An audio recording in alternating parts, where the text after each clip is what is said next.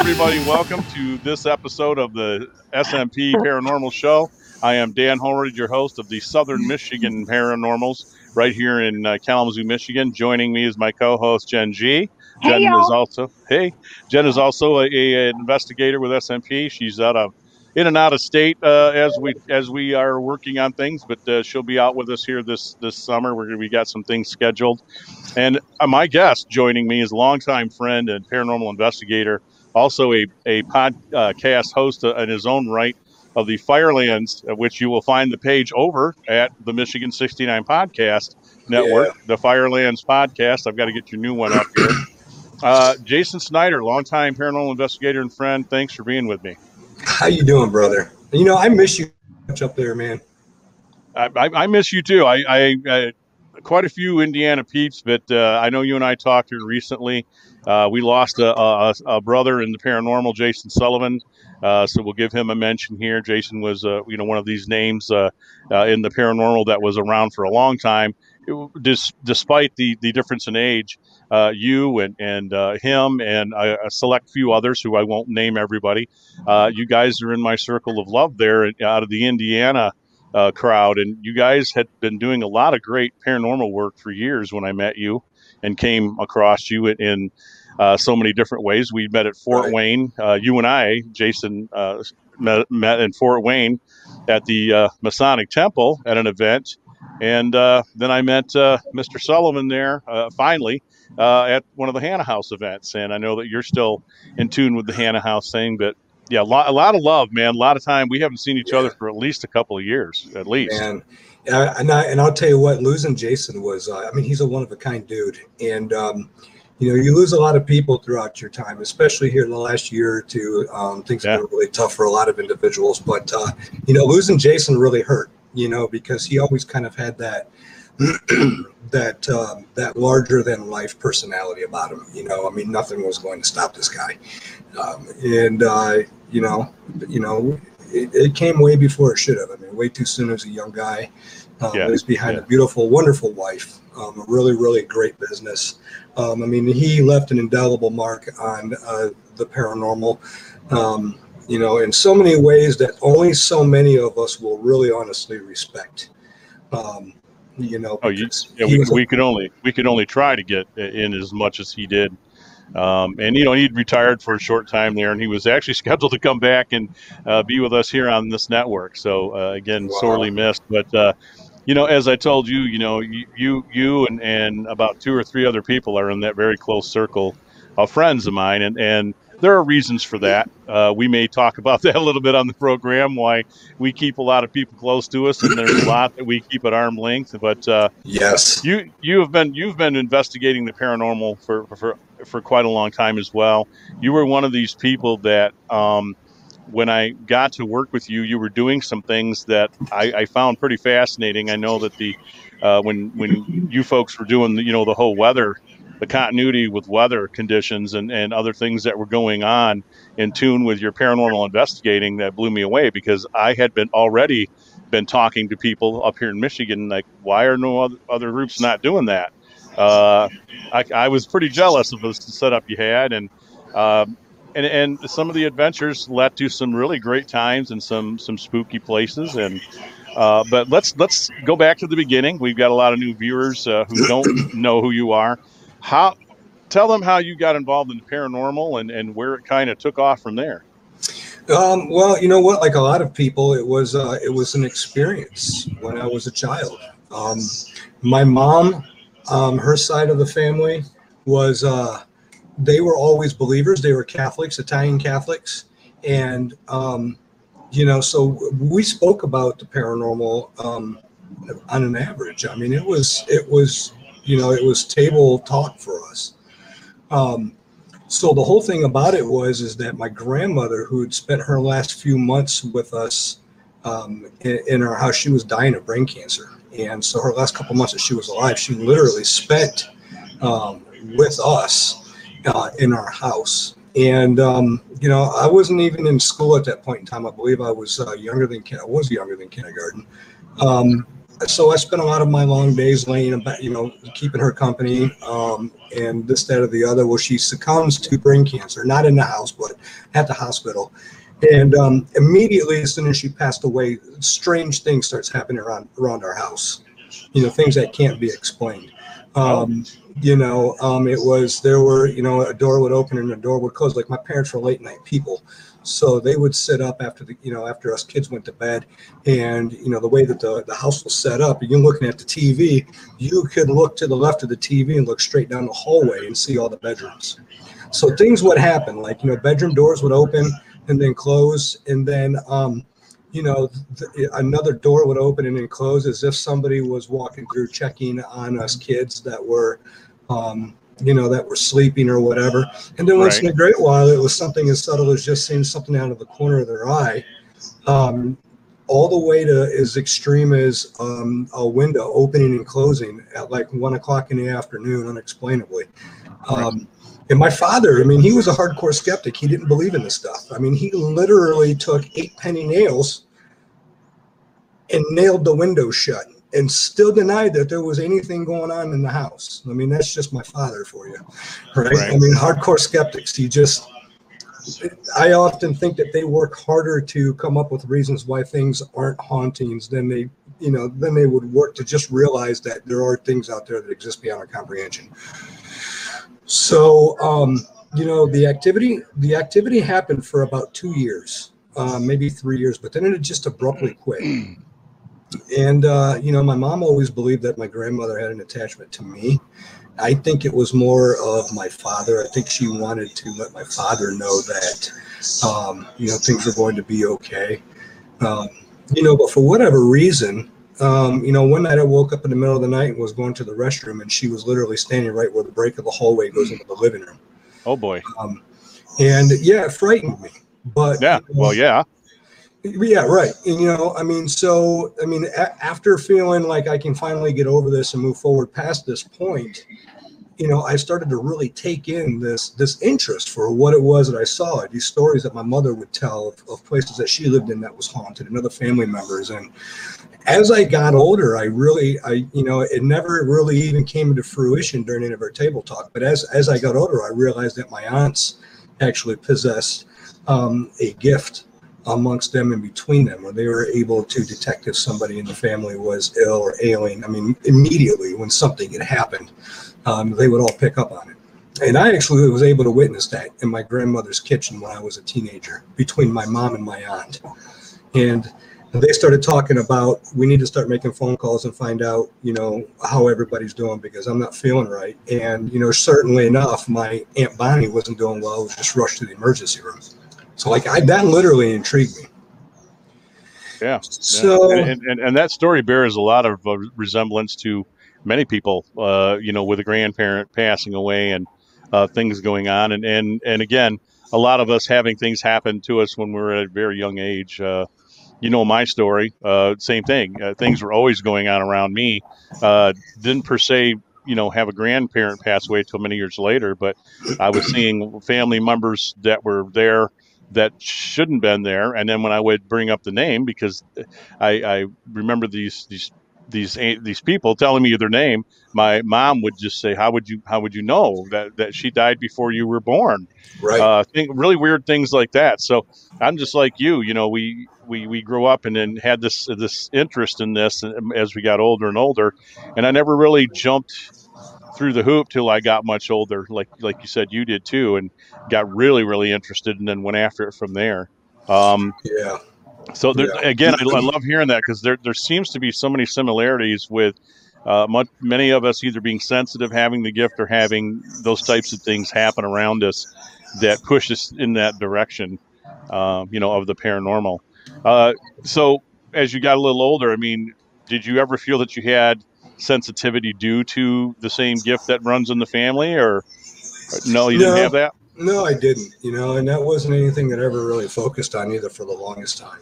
And, and so part of, my belief system was, well, first of all, from that point, you grow up with unsolved mysteries on TV Monday through every Tuesday of the week or whatever it was. And they always Right. kind of showed these great ghost stories. I mean, Robert Stacken himself was a creepy dude, but just Oh awesome, yeah. awesome host. Yep. And Maybe you can solve a mystery. yeah, absolutely. And so we had a book that was called The Haunted Heartland series that was laying around our house. And one of the ghost stories that was in there was actually about the headless motorcyclist of the Elmore Bridge over in Ohio. Yep. So, so the very first time that I ever actually went on an adventure looking for a ghost, you had to be at that bridge in Elmore at midnight on the first night of spring. And co-host TJ Gilbert of the Firelands podcast with me. I think he was 14. I was 16. It was my first year legally being able to drive, and that's the first thing we did is we went out on the first night of spring, went to Elmore Bridge, and that was kind of like our first investigation. If that, that just tells. I was 16 and I'm 30 or 44 now, going to be 44. So, I mean, the interest has been there almost my entire life. And then, as you mentioned earlier, I kind of took the mechanical road, the trying to not really prove to skeptics that the existence of the paranormal was there, but actually just trying to quantify in a mechanical sense of what exactly is happening. Right here on our plane, is it this? Is it a hodgepodge? Is it a whole or a mix up between parallel universes? I mean, you can get into quantum physics all you want with it, but you see, for me, I think that I went so logical on the process that I really kind of closed a huge part of my brain out, and I'm more spiritual now than I've ever been, and now that I'm a little bit more open to things. I experience things a little bit more often now than I did as a young investigator. And that's because you work so hard to, like you said, you work so hard to legitimize everything that you're doing, everything that you're experiencing. So I think, you actually close out one huge part of your brain, which, doesn't allow for those things to come through.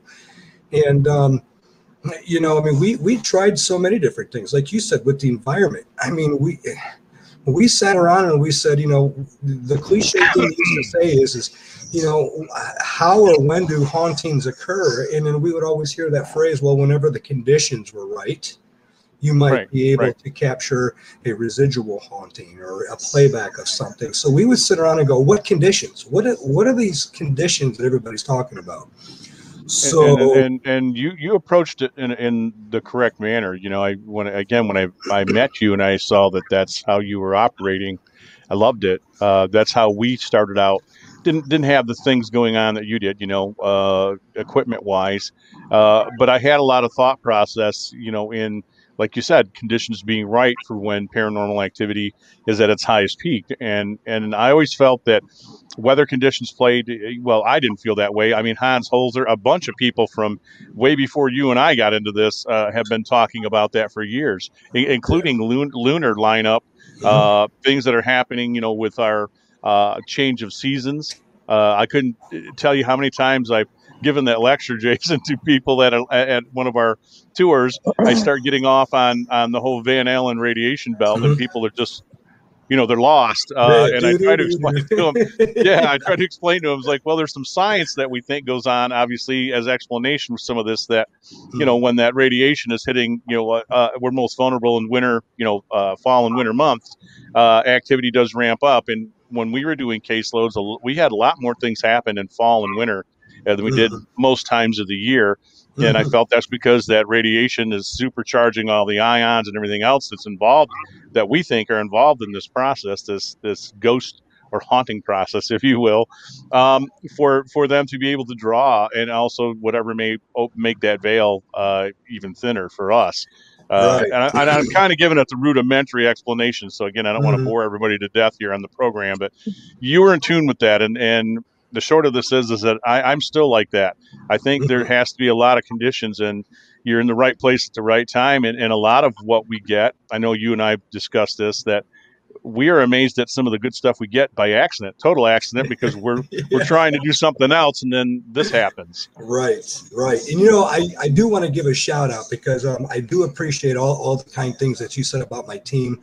Um, there was a lot of things that you guys were doing, that was really intriguing us, which is why I really love to push so much with our teams working together, because I thought that every single time that we did come together, not only did we have a great time and literally felt like we were a family, but like I used to tell the other investigators, like you learn so much by working with other investigators. And if I got to have my choice, I'd much rather have my team working with good people. And I mean, you're lucky enough to have amazing, not only amazing people around you, but you had somebody like Deb. And I used to always talk about Deb all the time, was one of the best techs that I've ever met in this field. When it come down to understanding the equipment and the nuts and bolts, I mean, she was so on top of it. I was jealous. She had so much knowledge. I conveyed that to her when you had told me that before. And the good news is she has. It's almost like, I attune it to Doc Holliday, where he'd say, my hypocrisy knows no bounds. Yeah. So Deb had said that, well, I'm kind of retired. What she meant was she's semi-retired, and that if we get a good location or something goes on, then I'm to give her the shout out, and she's going to be out there with us again. So I will pass that on to her again. I'm sure she'll watch this, but I agree. She knows her shit when it came to IR cameras and the do's and don'ts and the ins and outs. And I got lucky with that.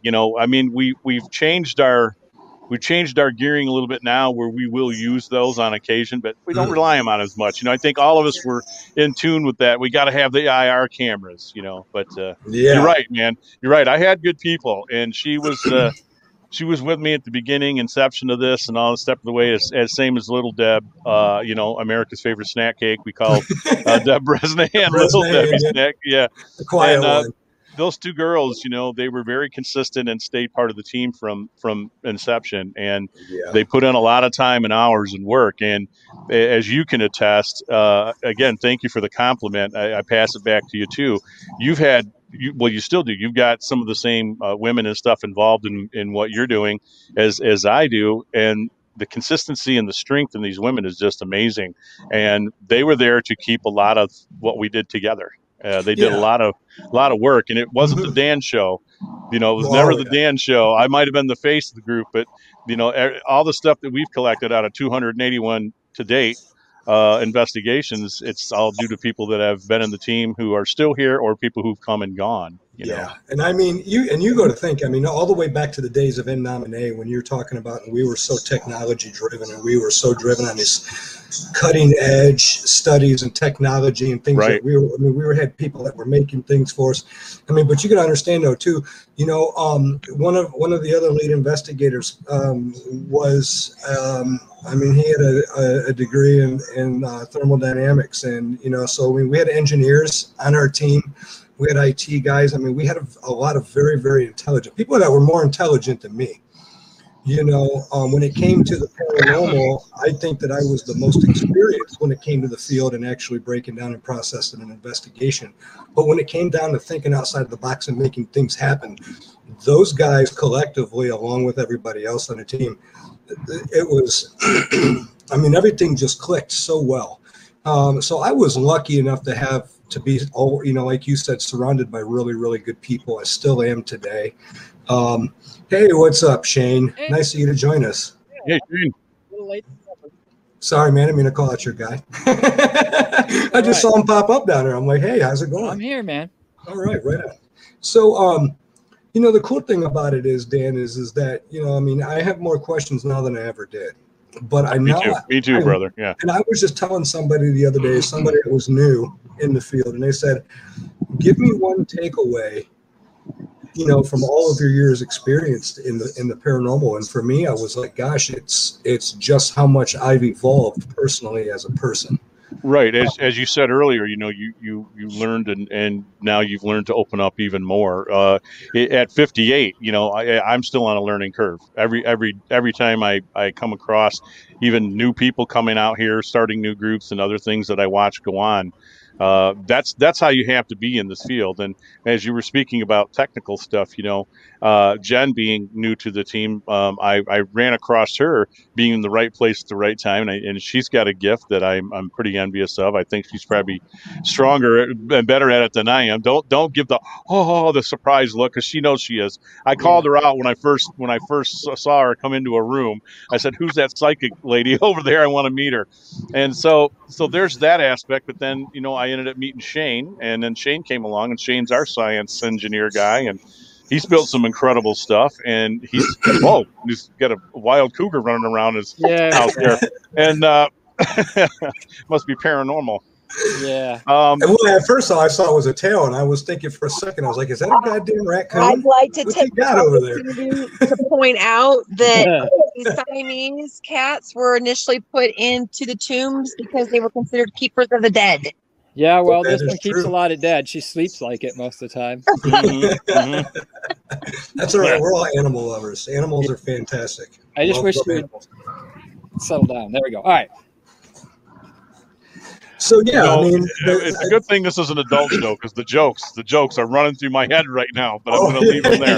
I'm going to leave them there. Okay, go ahead, Jason. I mean, yeah, we couldn't include the jokes plus the background history of everything all in one episode. That'll have to be a part 2. Easily. So, but we can go there because but it's really, really great when you form a relationship. And ever since I've formed a relationship with you guys. I mean, I've been up there, a half a dozen times. You guys have been down here. We've investigated together. We've seen each other's kids grow up.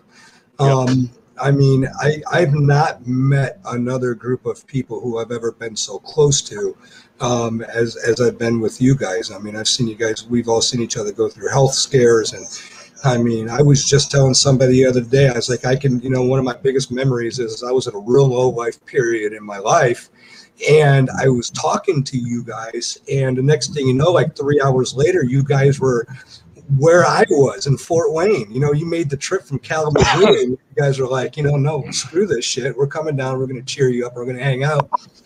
And much to Mama Cat's chagrin, we share that story quite often. Yeah, the ghost vodka. Oh boy. Yeah.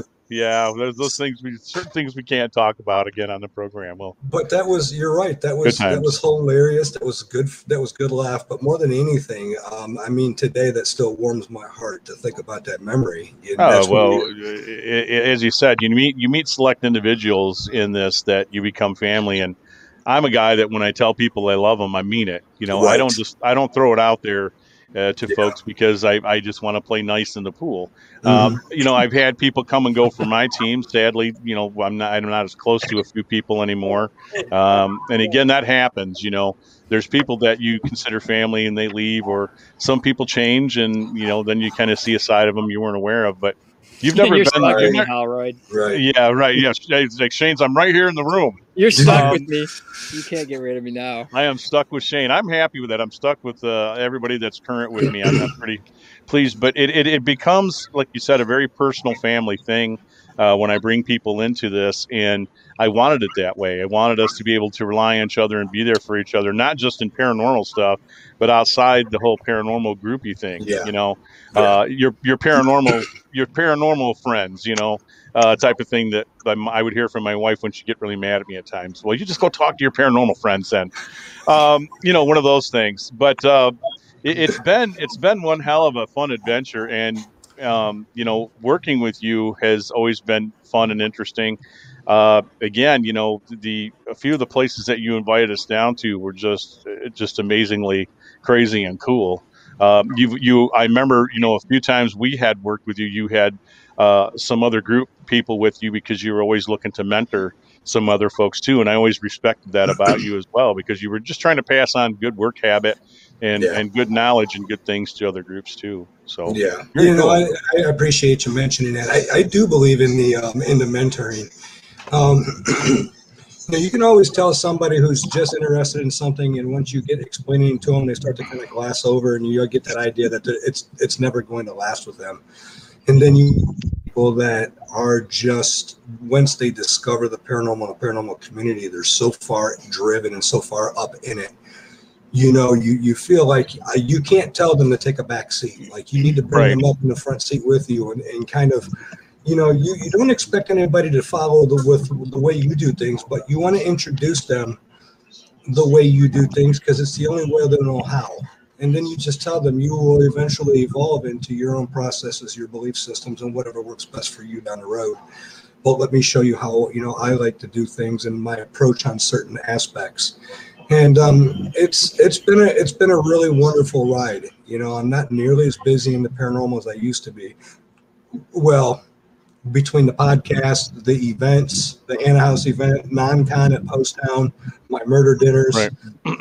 I actually took on a personal case this year, which is all the way down in southern Indiana. It's actually on the Ohio River, just across from Kentucky.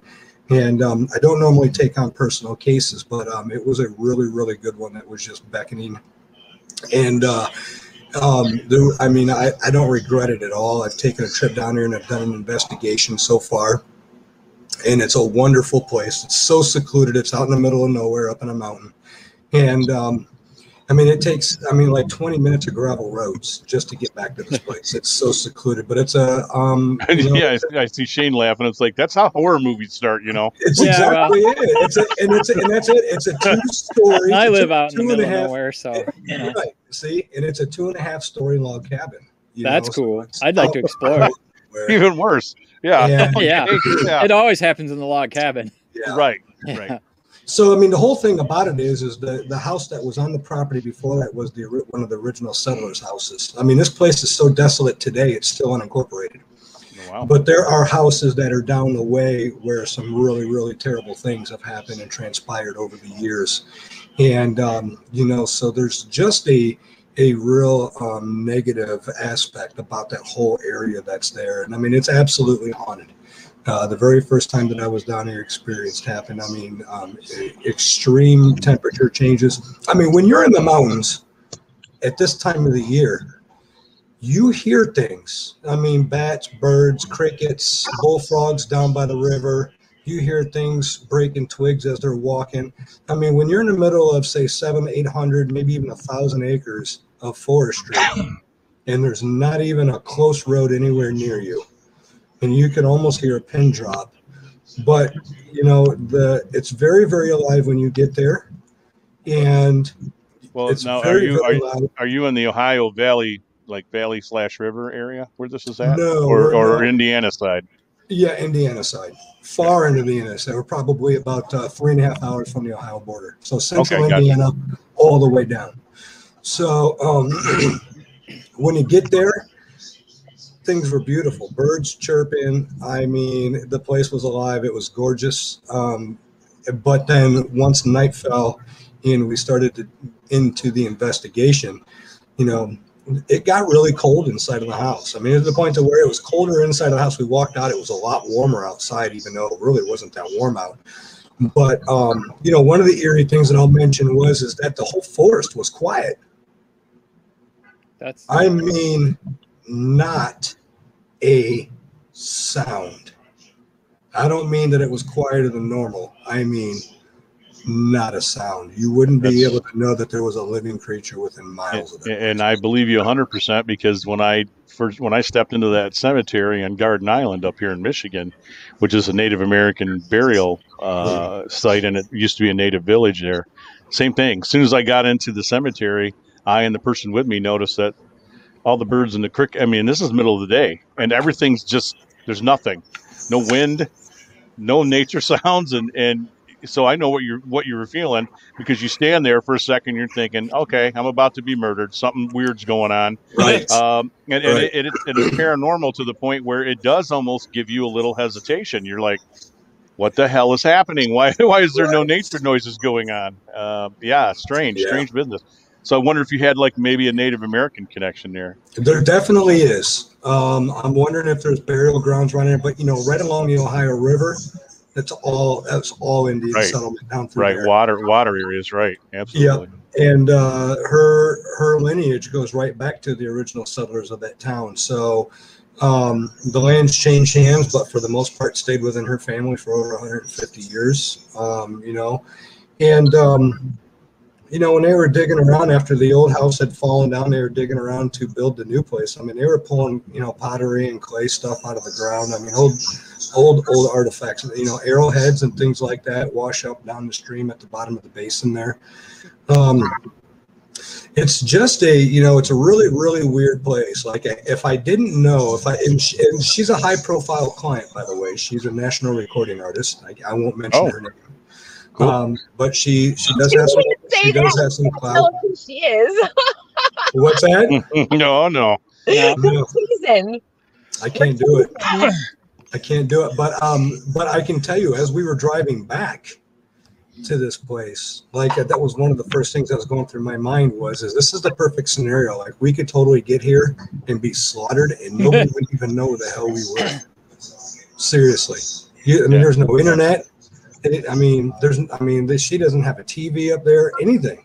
I mean, it's crazy. we make light of it, but I felt the same way on Garden Island. I thought, well, you can see beaver. We could probably swim to beaver. It's that close, and people have done it, but which is the other island. If people don't know what I'm talking about, looking on the map, it's Beaver Island, and there's Garden Island. We had the same feeling. There's no cell phone signal there. I mean, we're on the island, like, literally by ourselves. Guy left with the boat. We have like a small boat there, but I thought that, and then when he drops us off, he decides to let us know, Jason, that he's like, oh, and by the way, in the winter we do get some wolves and bears that end up staying on the island because they come over on the ice pack, and we're all like, no one here has a real gun, but they got fake guns because we were there. I was there with some people making a movie.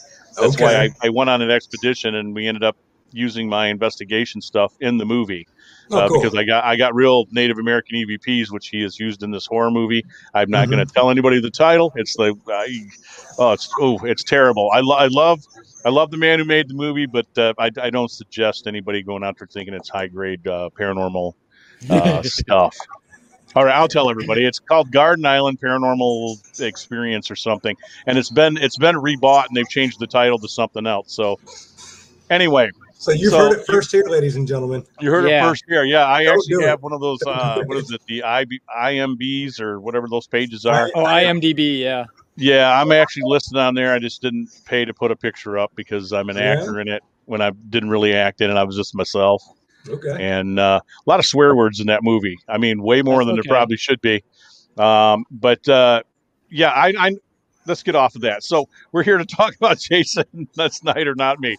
So I've had the same feeling, and being there with crew of people, we all we sat around the fire and kind of talked about that, and I had a lot of weird nature things happen there. So again, I know what you're talking about in areas that seem to, and I know that island because of the Native American burials, and plus we camped right where the village used to be. Literally, it's kind of like a hunter's camp area where you set up your tents. Oh, cool. And so I had things walking around my tent in the middle of the night. We could hear it. We heard something splashing in the water several times. So then you'd look at the water and it's like glass. There's no ripples. So nature is your alarm, when things are happening and then not normal things in nature are happening around you, you take notice. And I'm not going to say it's paranormal, but it's natural and supernatural, you and I had a really great incident happen between the two of us when we were at the Crouch. You remember that, because you were actually looking for some point in time from the field area over to where the barn was, where in the area of where I was standing. But you were watching a shadow figure that was watching what was going on inside the barn. And you thought it was me until I walked out. Yeah, I thought it was you. Was it? And you're asking me all kinds of questions. I'm like, no, man, I promise you, I was not just outside. I've been inside this whole time. It's like bullcrap. I'm standing in the middle of a cornfield watching you going in and out of this door and looking into a window, and then go back in the door, and I walk up there, then you come out, and I'm like, wait a minute, that's not the same height or. Right. What was I looking at? Yeah. That was an interesting case where we had the rock thrown at me in the hayloft, and Randy was down below, and I've never seen a guy Randy's size jump so high in my life. And you were outside watching the crowd of people that were around a fire a little ways away. So it was nice that we asked you, did anybody throw something in the barn? And there was nobody. Yeah. There's nobody in the barn. Yeah. That was a great experience with you. We had a lot of weird things happening. You know, when We did. Jason went to a tree and got Manny Hernandez over there, and then I came over where the railroad tracks used to be. There was this dead tree, and we're getting EMF readings off this damn tree. Yeah. And then so no power lines or nothing. And then we came back an hour or two later and nothing. Absolutely nothing. That is weird. That was a weird case, dude. That was a weird case. No, and not only that, but on that tree. Not only that, but a lot of things have kind of come full circle now, Dan, because when we first met, I was in a Masonic temple, and I was raised as a Master Mason in 2009, and then several years later after that, you also joined the fellowship or the brotherhood there. When were you raised? 3 years ago, actually 4 years ago. So, and now I'm the chaplain and still going strong. Good brotherhood. There's individuals in that group, if you will. People are themselves. You got good, bad, and the ugly. But I will say this: for the most part, a lot of fellow Masons I've met from all over Michigan and Indiana. We've had some come up from Indiana, some from Illinois. Just great folks, and it's a good organization. You will get out of it what you put into it. I always laughed when the old timers, when I came in, were telling me that that's the first thing they want to tell the new guys coming in. And it's true. I mean, if you put a lot into it, you're going to get a lot out of it and what you may want out of it. And if you don't, then it is what it is. But and it's not for everybody. You know, I've looked at maybe taking a little bit of a break from it. I'm still involved, but because I've got other things going on in life right now, it's hard to dedicate a lot of time to Masons. But the Masons are steeped in a lot of mystic and I won't say occult because that's probably the bad word, but more of a spiritual connection to the other side. And the neat part of this, as Jason knows, is that I've been asked by several people because they knew Dan was the paranormal guy here at the lodge in Matawan. Can you come do our lodges? So I've got a list of lodges I need to get off my hairy butt and talk to these people and get them signed up, and then I'm going to have you up to come up here and help us do some of these because we got one of the bigger ones, which was the museum itself in Grand Rapids, Michigan, and it's a large temple as well as Detroit. Detroit's temple is gargantuan like Fort Wayne's. Dude, Detroit's temple is legendary, dude. Very much so, and well, Fort Wayne too. Trust me, I've been looking into both, and going to use the people and the connections, but they're the ones that asked me. It said, "Would you come do the thing in Detroit?" And I'm like, "Are you kidding? I'm not going to tell you no." I was there when they were redoing it. Deb and I, who you brought up, Deb Para and Bresnahan, we were there with the the brothers, the Kling brothers. The Kling brothers. Brad Kling, Brad and Barry, right? Barry, Brad, yeah. So they were there. We were there too with Ghost Vodka. We were there opening Ghost Vodka for an event, and we were there with Metro, who was doing an investigation, but we were special guests there, and very cool place. So I've been in there since, and I would tell you it is immaculate, the job of restoration they've done on that place. But like I said, now I've got even more special, ways to get into places that I obviously probably can't show on film or camera, but we're still going to be allowed in. So I don't know. I got off track there with the show. No, I'm there, man. You're on the list, and everybody that's here right now on the show is going to be on that list when this happens. Masonic temples are a lot like churches in a way that the brothership and the fellowship is so deeply rooted, and the people who are part of the Masons love the history so much that I think that as people move on and people die, I literally think that they come back to the temple because that's an attachment for them. It's something they're not really willing. I think very much so. I'm glad you went there because this is going to lead into our next part of the questions here for you in the show. But that's cool. You hit on that because our lodge, we've rebuilt the new lodge that we're in 1969, 1970. The original lodge is still uptown in Matawan. Now our lodge, which is still fairly new, It's haunted. We've got brothers who have passed away who were 3 and 4 generations, and we just lost another brother a couple days ago. Don Sala, rest in peace, brother.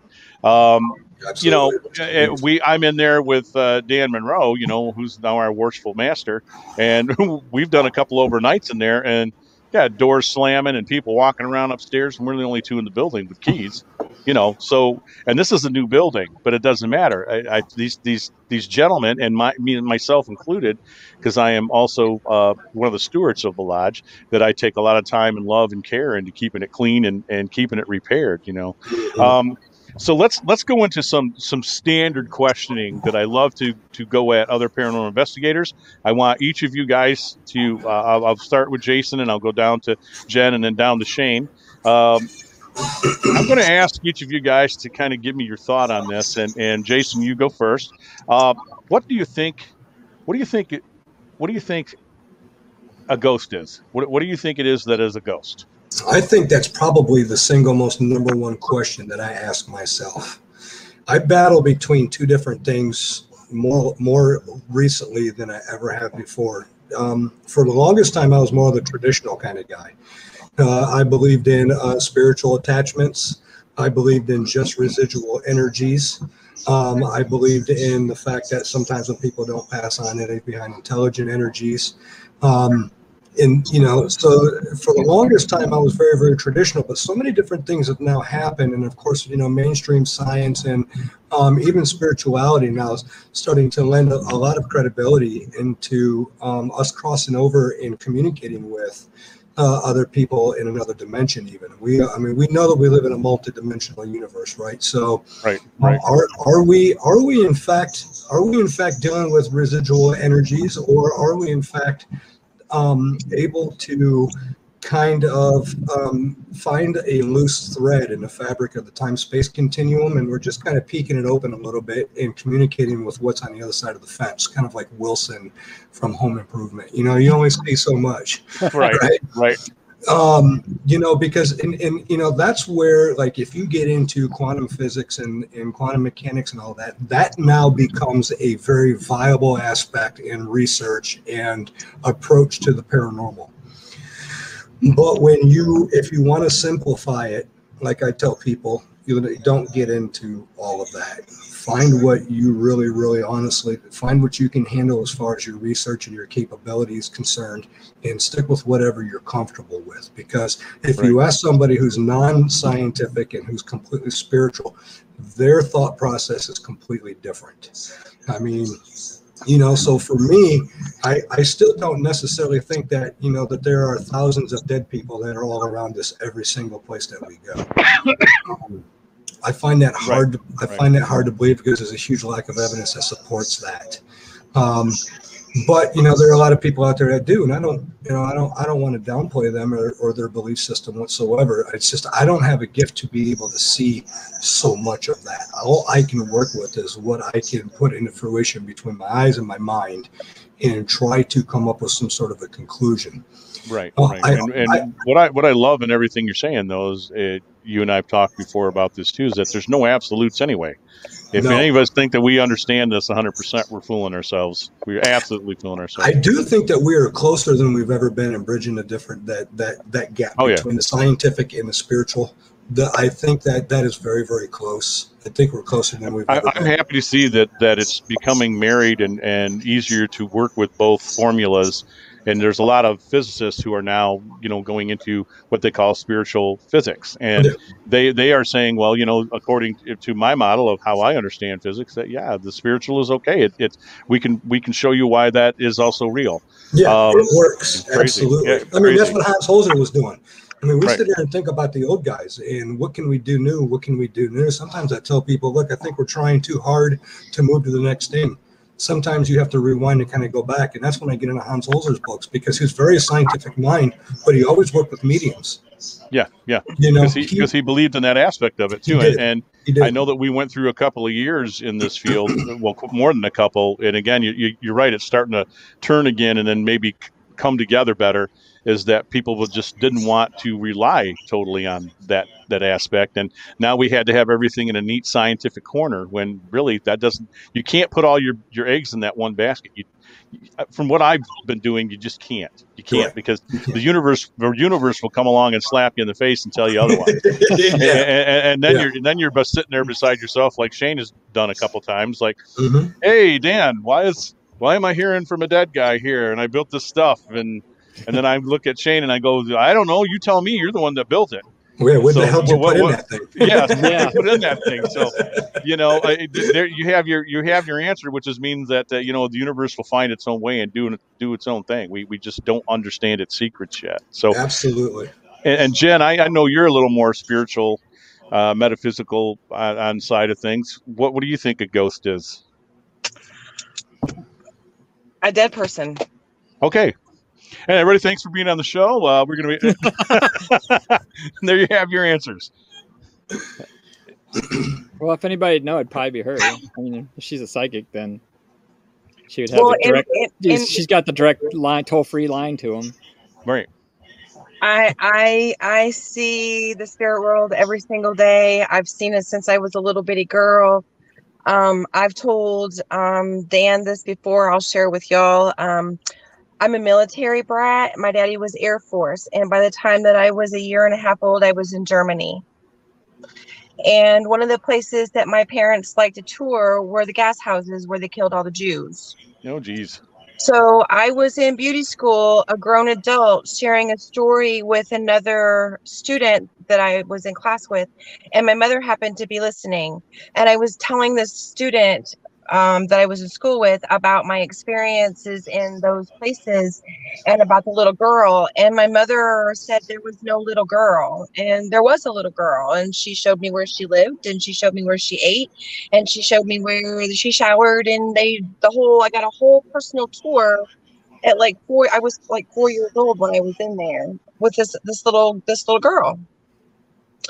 And then I was an adult when I was told that the little girl was not real. So this, I don't see them like you see them, like the movie depicts in, I see dead people guy where he would turn around and the whole back of their heads were blown open. Oh, yeah. See them that way. I see them. And in my experience, a ghost is a dead person with unfinished business and a message to relay. I've only had encounters with non-human type of entities, and they made me immediately extremely sick to my stomach. So in my experience, I don't know anything about quantum physics. I don't know anything about I know that there is a lab that's willing to pay a whole lot of money if you can make a ghost materialize in their facility. I know that guy. And that's like $1 million or $7 million or $10 million or something like that. He just passed away a little while ago. So what about Randy? Yeah. Randy. Yeah. I don't remember his name. All I remember was thinking, oh man, if I could make something like that happen, because I see him all the time. James Randy. James Randy, yep. So for me and my personal experience, and I'm in my 50s, y'all. So, and I've been seeing these since I was at least 4, my earliest recollection. And I will tell you this too, that when I was really little, I was afraid of the West because of all of the Indians. Interesting. That is interesting. That to me is a link to my previous life because I lived in the Old West. My second daughter had a fear of germs from the time that she was like able to express herself. She was like, I'm going to get sick from those germs. So we did a little meditation with her, and she had issues in her previous life with some undiagnosed sickness that took her. And so my kids must have been on the opposite end of that, because it took everything I could to keep them, to wash your hands and clean your stuff. That's a normal kid. That's normal kids. That's my kid. I became a germaphobe. Yeah, I became a germaphobe. They made me a germaphobe. And my son has these repeated dreams about having a musket A musket, right? Not a musket. Yeah. Is that a musket? Musket, With the you got old, it. Yep, poking down? that's a musket. Yep. He keeps having dreams. My son is 14. He keeps having dreams about having hands. And it was crazy because I've been around this boy all of his life. Obviously, I'm his mama. And I sat there at the table yesterday and I had this big epiphany. This boy has never, ever lived, his spirit has never lived to adulthood. Weird. So for me, a ghost, and I've never seen residual or anything to me. I've always been able to communicate with them. I speak to them, they speak back. So for me, a ghost is somebody that has passed over with unfinished business or is lost. Okay. I like that point of view. We've talked about that. Jen and I have talked about that in private. I love that point of view. Again, this is what we're showing here by everybody giving their version. Now, Shane, you're up next. I mean, you have some thoughts on the scientific ends and stuff. But Sure. what's your point of view on a ghost? Well, for me, unlike Jen's beautiful gift, I have a psychicness of a rock or a brick or You got the Charlie Brown version. Yeah, all I got was a rock. Yeah, pretty much. So, they could be jumping up and down in front of me, waving their hands, and I wouldn't see them. So, it is what it is. But I'm right there with you, man. Yeah, the way I picture it from the science side is more like a disembodied consciousness. I like that. It's like that a lot. The consciousness has left the body, and they even show sometimes when they have a patient that's on a brain monitor, and when they finally pass, the burst of activity they get, and then the near instant, like faster than the brain should be able to shut down, it leaves. Yeah. Well, at that point, the soul or consciousness has left, and at this point, I don't have an exact thing on where it goes or what it does, but it is an energy. An energy can't be created or destroyed, so it's got to go somewhere. So, right. My view of it is it just becomes electromagnetic, just like the photons in our universe, and just kind of blends back into the universe. I'm not so sure reincarnation would be a thing for me, but at some point it's possible that it gets reused, or if the universe itself is conscious, it joins the main consciousness and then comes back out as another form and gets another try. I don't know. So that's a good way to look at it. Sure. That's my view of it from science and physics, because we have done experiments I've mentioned on previous shows where they'll have a machine that rolls dice, right? Yep. Totally random. They'll run this thing. Randomizer. Yep. It literally has a cup and a robot that dumps the dice just like you'd play Yahtzee. All right. So they will have this thing run for a week in a controlled laboratory and sealed environment. They will have a person come in, and there have been people that can alter the randomness during the time that they're sitting there. They can't touch it. It's behind glass. It's sealed in a vacuum chamber. They can't do anything to it. But there have been noted scientific in studies, double-blind tests, where people have been able to manipulate the dice to change the randomness, either make a certain number come up more often than it can in randomness, etc. Telekinesis type of thing? Yes, correct. Now, if that is possible, which it seems to be statistically significant, then consciousness has to be more than what's just a piece of flesh moving around. Right, and if that's the case, when the flesh ceases, it's highly probable that the consciousness disembodies or comes out and leaves. I mean, somebody might call that the soul, some people, depending on their religion, but it's like the universe gets back what it was loaning out. So the way that was explained to me as a child was that what makes us who we are is that said consciousness. Okay. But in order for us to come here as said consciousness and come up a level spiritually, learn our lessons, whatever verbiage you want to use in there, in order for us to come here, we have to get into an earth suit, and that's this flesh. And once the earth suit is no longer rendered useful, then we return to our previous form. Okay, so vagina. basically my theory is pretty Right. close. Yeah, yeah. In And you know, my- some people need to be giving them earth suits back. I'm just saying. Yeah. I mean, what is it? But see, hang on. This is where people like my son, when you look at people and go, what is wrong with you? When I looked at him the other day and I realized the boy never had a chance to be a man ever in any life that he's ever experienced. So he's like really, I don't want to use the word dumb.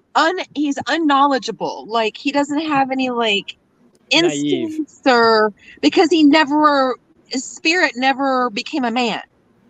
It was always killed as a child. So, Man, that explains a lot of Congress. I'm just Sure. what? well, Anybody a lot of too soon? lot of Yeah. Congresses, they're just a bunch of crooks. There's nothing Too soon. explained Too about soon. that. Well, no. So I will jump into Sorry. that. Everything all three of you have shared. I surmise it's not. That's a bad word to use too. My thought process is it can be a collection of everything each one of you have shared, and there's nothing wrong with that, because I think every little bit of what we've all just explained is part of the soup. And the reason that I say that is because if we were to put ourselves in, let's say, the place of the creator, if you believe in a creator, which I do, because I don't think we just showed up, like the chicken and the egg thing. I don't think we just showed up for the party. And man, what a party. If you've been watching for how many millions of years, it's been an interesting party. Where I'm going with this is that I like the whole consciousness aspect of this. And, when people came along and started inventing their religions, before there were some that were said to be religions, they were always aware that there was more of that spark that was inside of a human being. And what was this consciousness? And I think that in the old world had a better understanding of it than we do today. And I like the energy side of this because everything around us is energy. Now, to our understanding as human beings, where we've come to a certain level, okay, folks, stay with me on this. I'm sorry. I have a guy that just left flowers on this girl's car that I'm parked in front of. And so I'm like, oh my God, that guy just left flowers on this woman's car. Go ahead. I'm sorry. As long as he's not stalking her, we're good. Yep. But if that's the case, make sure you get the camera phone out and take a picture. Go viral. Take a picture. I could give a description. If the police wanted a description, I could give him one. But he totally went into the grocery store. I don't. Oh, Uh-oh. Wrong button. So yeah, it's okay. We'll get her back here in a second. I still see her. Hopefully the guy who was putting flowers on the car didn't. There she is. Hey, there she is. Can you see him? I was just hoping that you weren't getting killed by the guy placing flowers on the girl's car in front of you. Yeah, we don't want our next conversation to be via EPP. Say that? I pity the fool who thinks he's gonna mess with me. Yeah. So now we know what a ghost is because Jen's back as a ghost. Yeah. Cool. Where I was with this long, I'm going around the block to get to my explanation here, is, the consciousness itself being energy. Again, we've invented this thing called mathematics as human beings.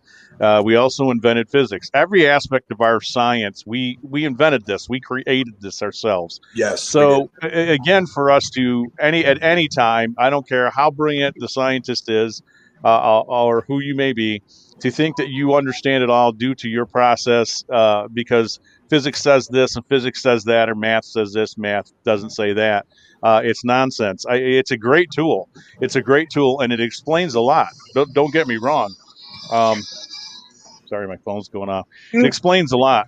So, where I go with it from here is that there's more going on out there. And again, if we really stand by the standard we've created as physics, we understand that everything's energy, vibration, and frequency.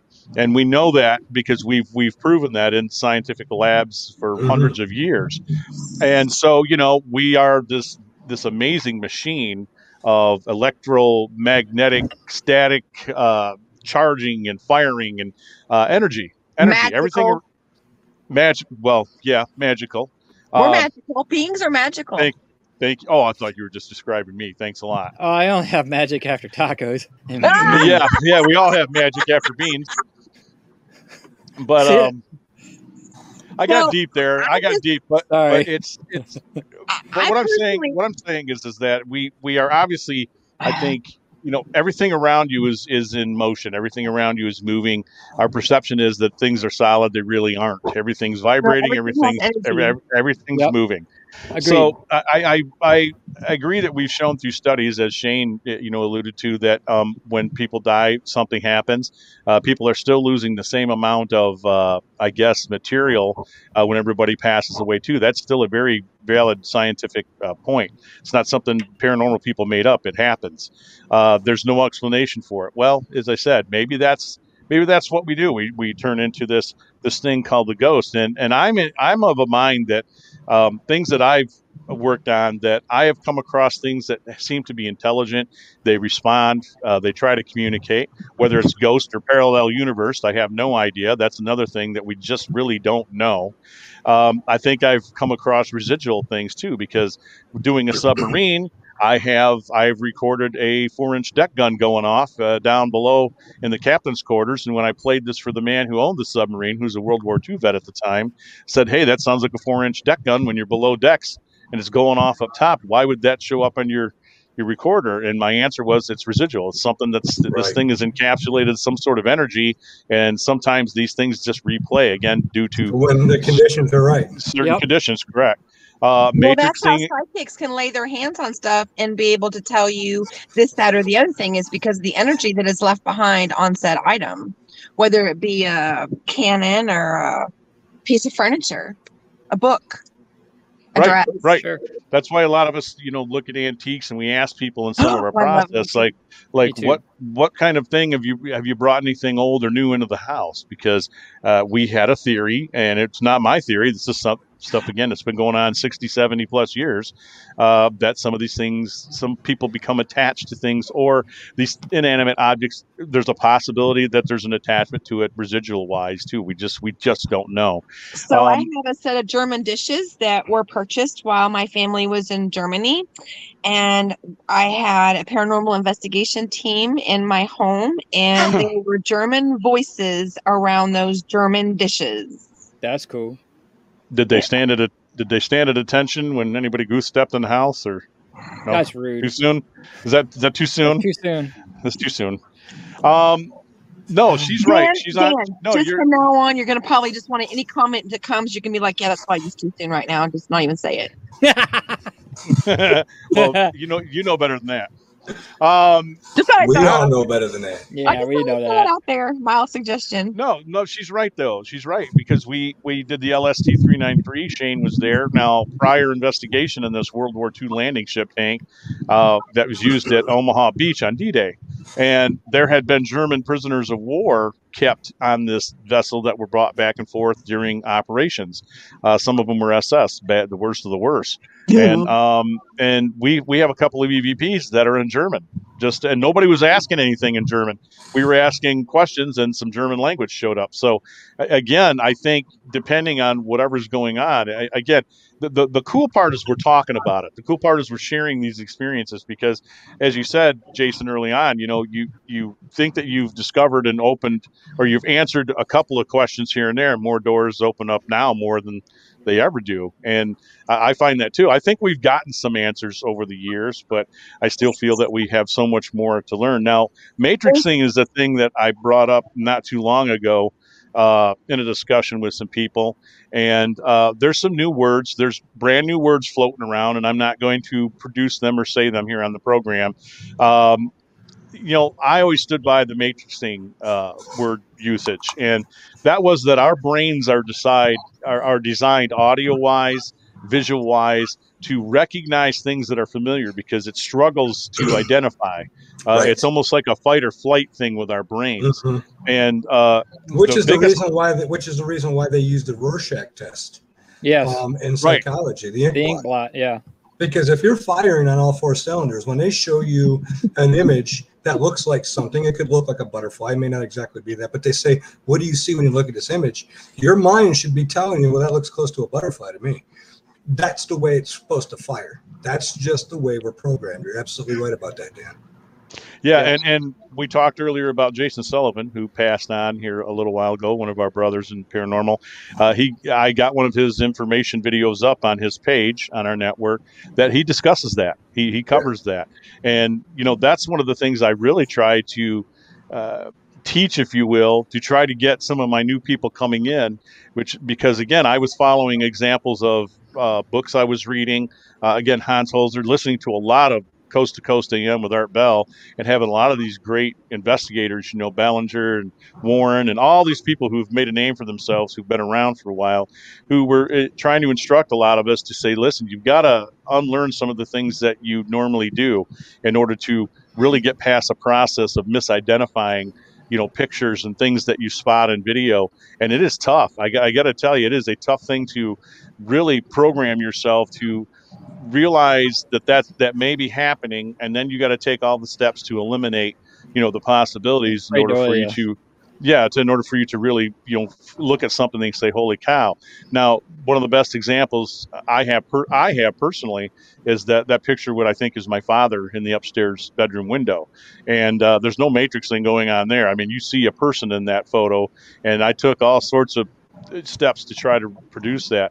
I remember we were on an investigation with you, Jason. Let you talk about this when we were at the school that had suffered a fire at one time. It became a community center. I'm sure you remember the school, and I believe that's the one that had the interesting little fire training place inside of it. Yeah.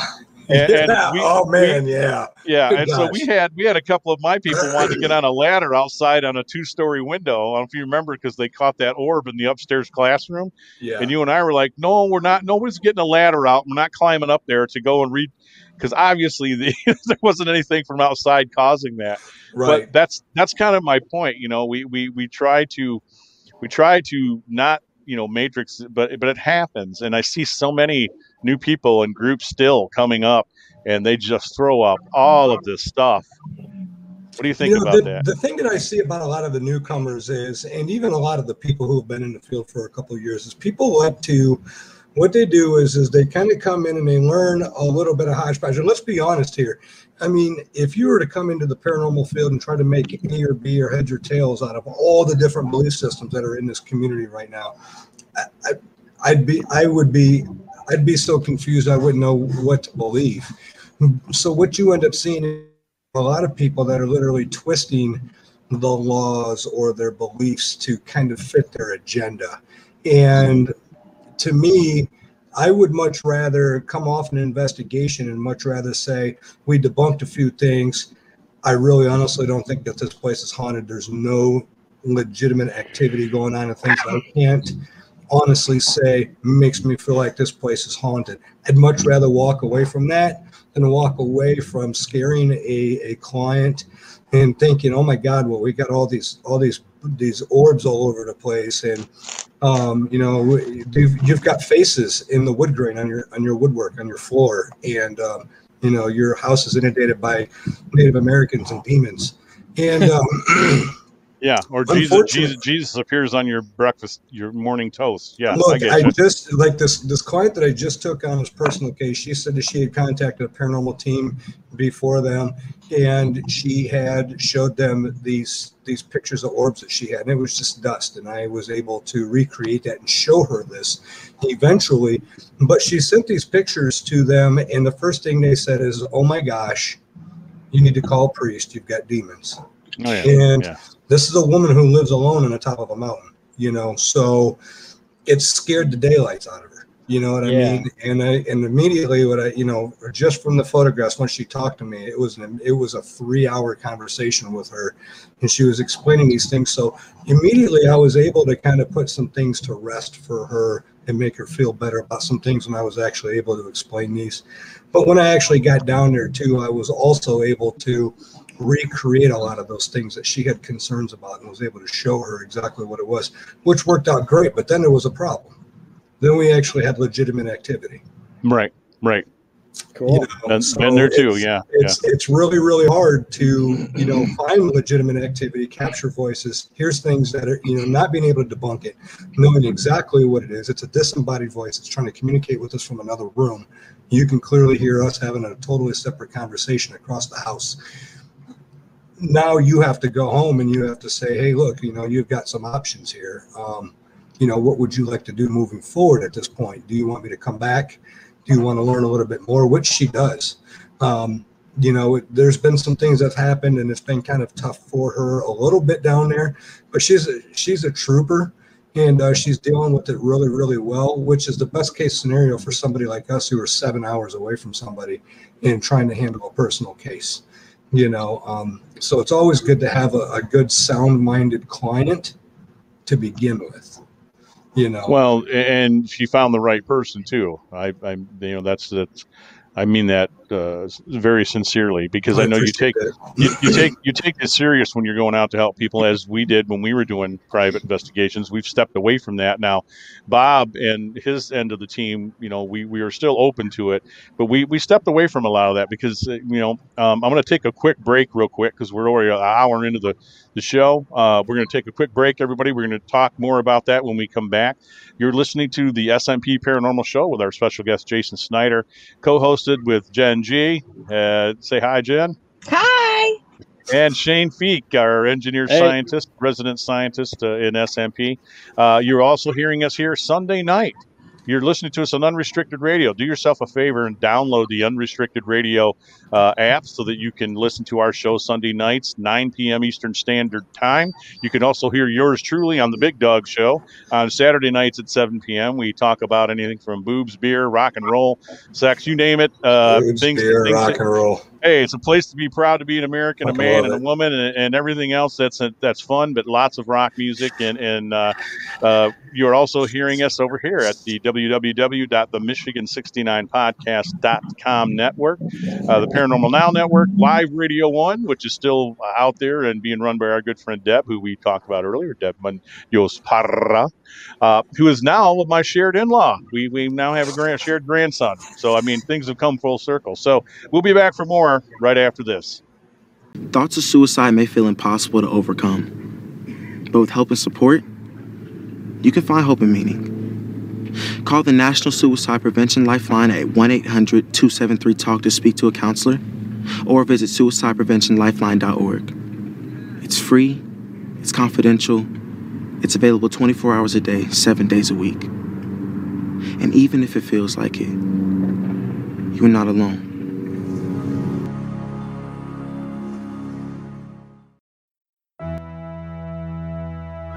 These podcasts are brought to you by Henderson Castle at hendersoncastle.com, Gunbarrel Coffee at gunbarrelcoffee.com, Live Radio 1/Facebook, Unrestricted Radio at unrestrictedradio.com, The Michigan 69 Podcast at themichigan69podcast.com. All opinions, points of view, and remarks made on these podcasts are those of the guests and the host of such podcasts.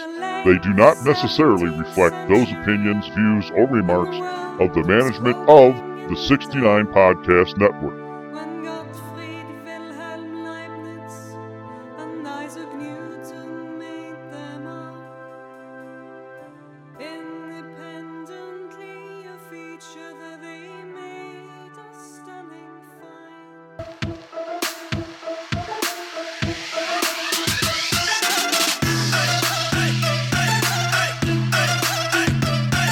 This is the Big Dog, and you're listening to Unrestricted Radio.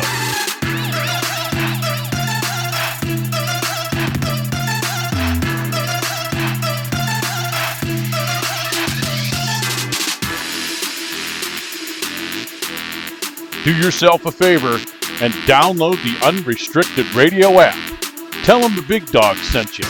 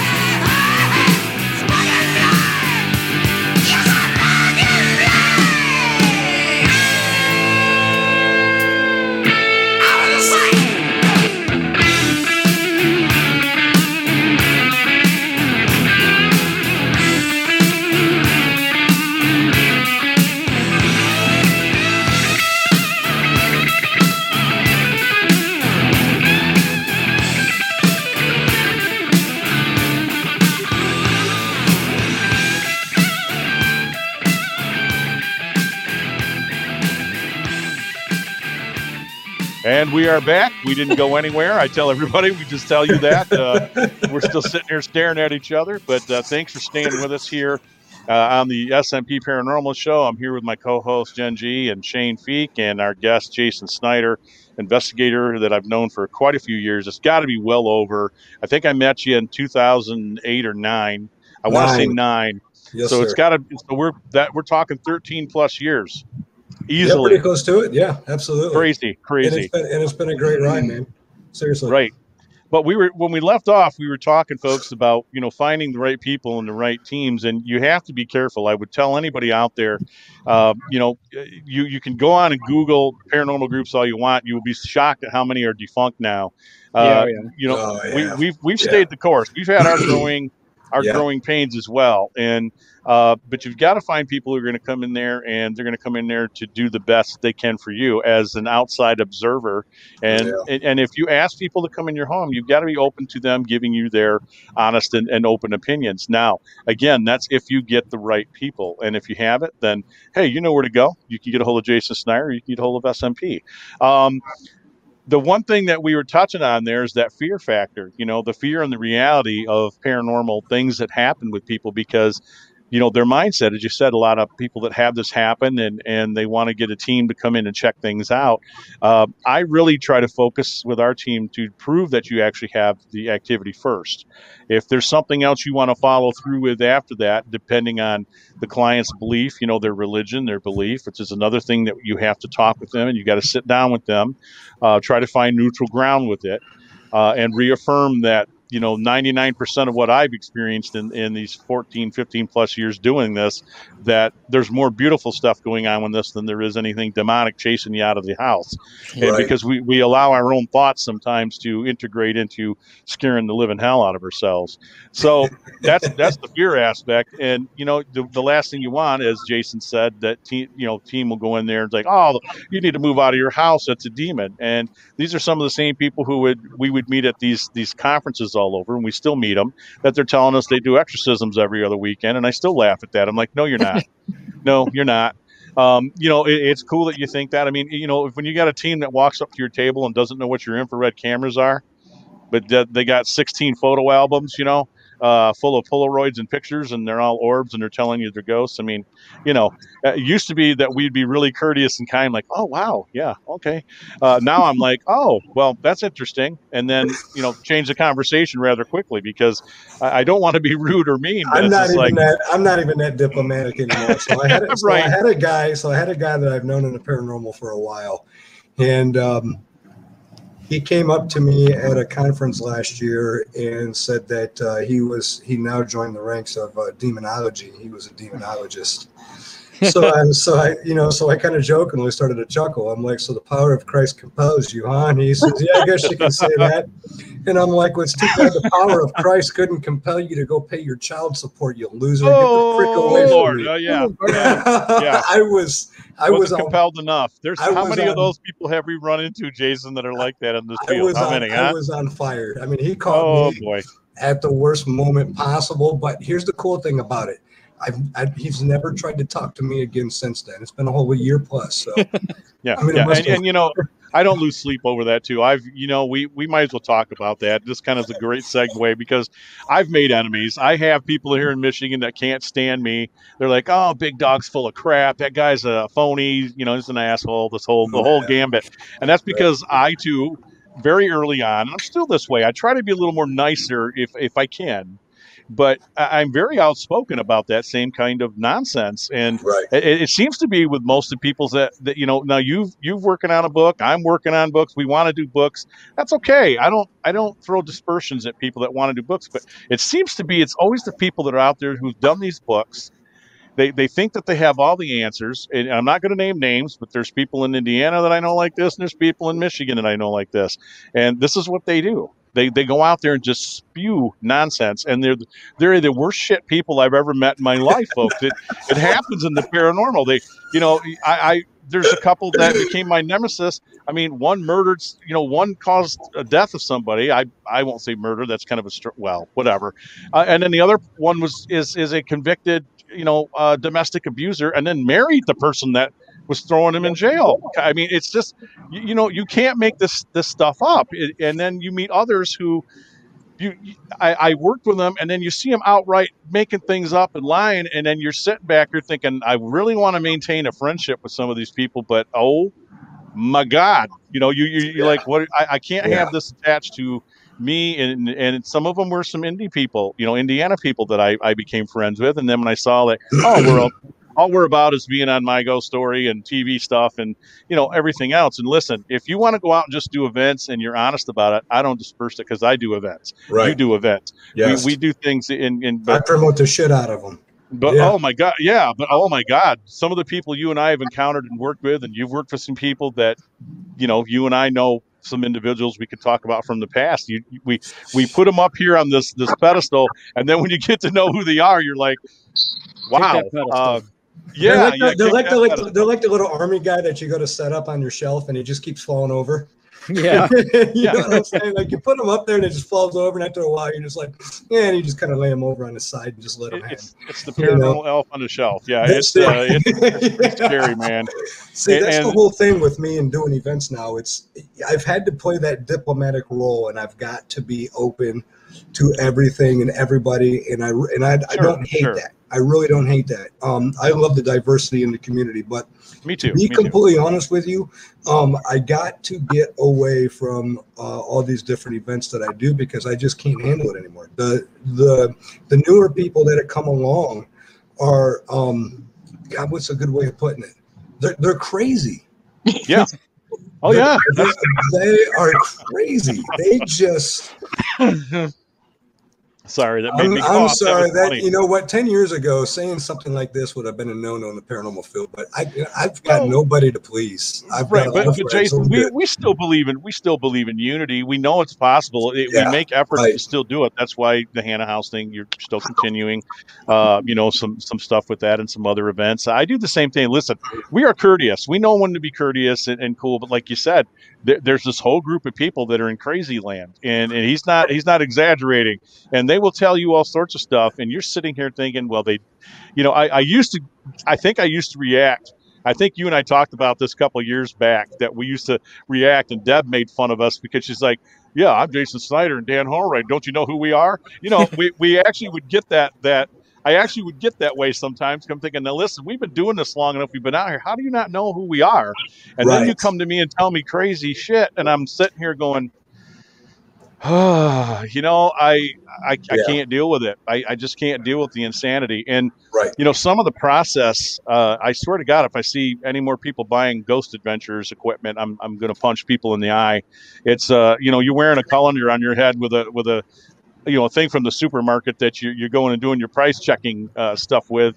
And these people with these obelisks, I used to be really kind and nice about all that stuff. Now I'm not. It's just like, listen, the science doesn't back any of that. And if you're going to do anything, go listen to the ITC community who are still using old school copper wire, listen, folks, when they were setting up radio back in the day, and CBS, I believe, was one of the first, or NBC, I always get these confused. They were building radio sets to start doing broadcasting radio to the American people. This was a brand new thing.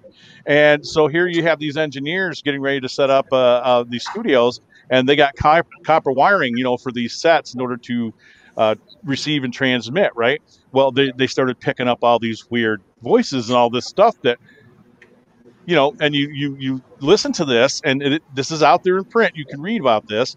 And there are no other radio stations, so who the hell were they picking up? I was going to order some pizza and some wings. Yeah, okay. Are you hungry? Pizza and wings sounds good. It does, doesn't it? It does. So I guess I'm going roundabout. I'm getting off track here, which I normally do. Big dog, shiny things. Dude, that's totally me, by the way. I'm the one that's always like squirrel and off to something completely different. I want Shane to speak on that too, because like I said, there's reality to what you can do and not do. I think with some of the things that we do as groups, and like you said, there's so many people that they still sending me these orbs. Now listen, I am a friend. I am a friend of Dr. Michael Lynch, and Michael Lynch has an explanation about what he thinks, the real orbs are, because I do believe there's a percentage that are unexplained. Okay, I'm not saying every one of them is something that's not real. Yes. But all the stuff that you and I get sent, we're just like, if I had hair, I'd be pulling it out, dude. Mm-hmm. And that's literally basically what where I'm at is I'm glad to be the go-to person for when people a lot of times, especially around the Fort Wayne area, like, oh my God, look at this picture I took. And, but after a while, you see, here's the thing, you get approached by those people, and Dan, you'll understand this exactly as I explain this. No matter what you tell that person, they're going to argue with you. Absolutely. With the fact that they captured it, they were there, it's paranormal. And so you get to the point to where you honestly go, then why in the hell did you contact me and ask for my opinion? Yeah, why ask for my opinion if you're not going to use it? Why did you just waste an hour and a half of my time? Yep. With this stuff. Yeah. And it gets frustrating. Made a good point. You get burned out. You really do. Yeah. Good point, Shane. Yeah. If you're going to ask my opinion and not use it, then why ask it? Yeah. We've often said, if you're going to ask us something, you may not like my answer. And I break down things. I'm not just outright rude to them immediately. That takes about one or two exchanges, but I ask a series of questions, especially with photographs. Like, I need to know what camera you're using. How far away are you when you're taking this photo? What are the weather conditions? Are you indoors? Are you outdoors? Was there air conditioning running? There's a 15-foot rule with digital photography. Let me tell you why that is. If you don't believe me, you can go Google on Sony cameras, and it'll give you the rundown of why cameras do what they do and what they don't do. Right. I've taken black and white photography. I've used 35 millimeter cameras. Listen, I know a little bit about what I'm talking about here. As far as some of the newer stuff, no, I'm still learning. But as far as regular photography, I know that there are outside things that can make you think you've captured something that just is not, that's paranormal, and it's not. And like you said, these people ask for our opinions, but then, they don't want them when we give them. Yeah. So it's I still wish that there was what's that, Jen? You're not telling them what they want to hear. Oh, I know. Right. Correct. She's right. I kind of want to know what they think it is, and when you're not telling them back what they want to hear, then they dismiss you. They want it to be real so badly, and the part of that is the fact that for the last 15 years, paranormal has been literally shoved down everybody's throats. I mean, it's become pretty trendy too. Like, everybody wants to be like a paranormal. Oh yeah. I know that Jason was, and everybody can do shit with their mind, and it's like cool to be like. Well, Jason had done a couple of shows on and off over a couple of years. When I was catching some things that when you would come on, and of course, Firelands, you've brought this up on your podcast, that, there was a point where we were all thinking, well, it's kind of, if everybody can see me, the paranormal was kind of doing this downdraft. The popularity had peaked with Taps. They went off sci-fi. Now it's going on the down. Well, we couldn't have been more wrong, because Destination America and a few other things that were on the outskirts there, A&E wasn't going to let this die. And so, new shows came along and utterly ridiculous things came along, and it's kind of stayed at this peak, and now we're back up. It's on the rise again. And I think the Paracons is, and I want to caution people, like I said, I'm not telling you to stay away from people's things, because I don't want you to do that, folks. Okay. But be aware of the ones that you're attending. What I noticed too, in talking with Jason and Shane and Jen, I've talked with Jen about this too, her being new to the field, with this stuff, is that they've turned into like para circuses, and you'll have a lot of people, and yes. I was part of this too. When I was coming out and being asked to come and speak with John Tenney and stuff at certain events, I always felt weird about that, because I thought, and Big Dog Holroyd from SMP is going to be there, and I'd laugh. I'd be like, I am nobody. They're going to get there and like, who? Who's Dan? Right. Then they know John, because John's done the circuit. He's been around, And so what you see more of now I can really sit in the other side of the chair and say, well, now I get kind of what I was laughing at myself about, was you have people that are up and coming like, world-renowned psychic Ray Stevens, and you're like, who? And he's in my town. He's in my town, or he's in Michigan, and I'm like, I don't know who that guy is. Yeah. And they go to these things, and they turn themselves into superstars, and then they bring in people and they charge money. So I think that's cool.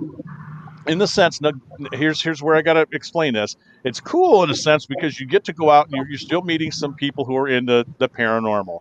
And you can, again, you got to take the good, the bad, and the ugly, and you got to formulate some common sense out of all these people you meet. And you'll meet good groups and bad groups and good speakers and psychics. And there's a ton of, like you said, a ton of psychics, mediums, all this other stuff. But then some of them have turned into, well, as long as we get all the TV people in here. Now, Jason, I want you to speak to this. We've done events, and we know that the reason that we've had TV people at our events, I've had paranormal cops at one of mine. You've had people at yours. You're good friends with Keith Age. Keith is a name. He's known. We do that because we know it's going to bring bodies to the door. I mean, I'm just going to be honest. We do that because we bring, correct. We're going to bring in people to our event because we want to make some money on our event to use with whatever we're going to do it for, charity or whatever. And I'm cool with that. But like I said, there's a lot of them that you get some of these guests, and I see some of the people that they're constantly having at these events. And I'm like, well, how many times can you go see the same person tell the same story, but then change the parameters of the story? And then you're still not getting wise to the fact that these are TV personality people. Some of these people are actors. They're not actual. I don't think that they really produce anything that's hard for me to say. Or if they were a quality investigator, they threw quality straight out the window once they signed on to a network contract. And we know that right off the bat, that number one thing when you're working with networks is that they reserve the right to make anything that you produce for entertainment purposes, and they automatically own the rights to it. So you're kind of screwed. My personal experience with those TV things is much like wrestling in the 80s. Oh, yeah. WWE. Yeah, it's a bunch of fake crap. It's kind of like the team that I was on when you met this me. girl. They just drum this shit up so that they got some drama for the camera, and it's just all a bunch of fake crap. It's got to be script. I love it. I love that girl. Because Jason and I both caught hell. I remember a couple of years back saying stuff because I made a comment one time doing a lecture at this Chinese restaurant, and I said, "Well, I don't know if he remembers this or not." So I do. That was a great place, and it was like deer in the headlights because I'm talking about things, and then when it comes to questions from the people in the audience, it's all about these places that are local to them. And I'm like, why would I know that? I'm from Kalamazoo, right? But what was funny is that I remember saying, well, what the paranormal has turned into, and I remember saying this, and I said, now, before I say this, I want everybody to know that I live in a manufactured home park or a trailer park, okay? What it's turned into is that the majority of you are out here are the same people who watch the wrestling, and you are the trailer park fans. And man, I thought, holy hell, there were people that the day after, that's the only thing they heard, and I got all this hate mail on my Facebook stuff, and Deb's like, what the hell did you say? And I said, well, you know what makes people angry the fastest? Do you know how to make someone angry the fastest? Tell them a truth they don't want to hear. Right. She's got it right. That girl. She got it. Tell them a truth they don't want to hear. They're instantly pissed off. So the only reason why you caught a bunch of flack is because you struck a nerve, Danny boy. Well, I used to do that with a lot of people and start fires. We've both started a lot of fires. Science versus religion fires, hater fires. I mean, just. Well, listen, I don't have a lot more time on with you guys tonight, just so that you know. So we're gonna have to close this out soon. But we're good. I definitely want to come back on again because you and I have done 2-hour shows our entire time that we've. He can't stop thinking about the wings. Yeah, he's got foods, but he's got wings on the brain. I had. Well, he does. Jason does. I have natives. I have to feed. Natives. Restless natives. Yeah. Like myself. You go. I was hot off the time clock when I jumped on here. Yes, he is. He's a hardworking man. All of you guys are. So that is a date. We will come back and do a part 2 to this series. We'll call this the ins and outs of the paranormal field. That's what we'll title this. I want to thank you for being with me. I know we never get to everything we want to discuss on here but I think that the raw and the negative stuff has to be discussed. I think everybody still steers away from that. And they do. It should be talked about. And we can still, you see how we laugh about a lot of it. Like I said, there's a lot of crazy out here, and we deal with a lot of it. started in this field. And but thanks for being on with me, Shane. Thanks for coming no in, and Jen, thanks for being here. It's been far too long since we've done an SMP show, huh? I know. You I was guys, thinking you didn't guys like are, me anymore, you like guys I are, smelled bad or something. you guys are freaking awesome. And like always, Dan, your co-host, like you always pick very good people to have around you. I like Shane, I like Jennifer a lot. So Oh, thanks. Appreciate that. as soon You're as, all right. as soon as you want to Share your put wings this, with us. you know what, you come to Fort Wayne, I'll buy you wings. Hey, let me Okay? tell you something, darling. I used to live in Fremont. Okay, well, you know what? I'm going to be there tomorrow morning. As a I matter had of That fact. explains a I have lot. an old friend Yeah. that lives in Fort Wayne. I'm going to be in Yeah. Fremont working tomorrow morning at 6 a.m. in the morning. So. No. Well, I'm in the Carolinas and it's warm here, and I'm gonna dash tomorrow. Yeah, And don't it's talk that shit. weekend, right? I know. How dare Yeah, you? How I'm dare you close. swear on this program, telling us we got nice weather? What's the matter with Yeah, that's just rude. out here for you Don't be too. rude. Don't be rude. you? Yeah, don't be rude. What's the matter with you? I would love to have y'all come down here. There is a place in Charleston, South Carolina called the City Jail. Y'all need to look that thing up. I was in there on a tour. They used to do Friday and Saturday night normal investigations that you could come and pay and be a part of this investigation. Let me tell you something. I was standing in that jail, and that place is freaking loaded. If you And they can't didn't keep you? evidence you need in that place, I don't know what to tell you. All right. Well, okay, we got the Look it lowdown up. on the jail, and trust me, I'm no stranger to being in a jail. Road No, trip. honey, no. Yeah, me either. Road trip to the Like, Carolinas. You didn't live Yeah. longer than 2 weeks in this jail because they beat you, and where they had you chained is where you pooped and where you ate, and you didn't. And then they beat you and opened up gashes. You didn't live a month in this place. There was no running water. It was and there was probably 5,000 people housed in an area that only housed like 300. It's crazy haunted. Whatever. You're Sweet. talking about my childhood. Whatever. What? I'm kidding.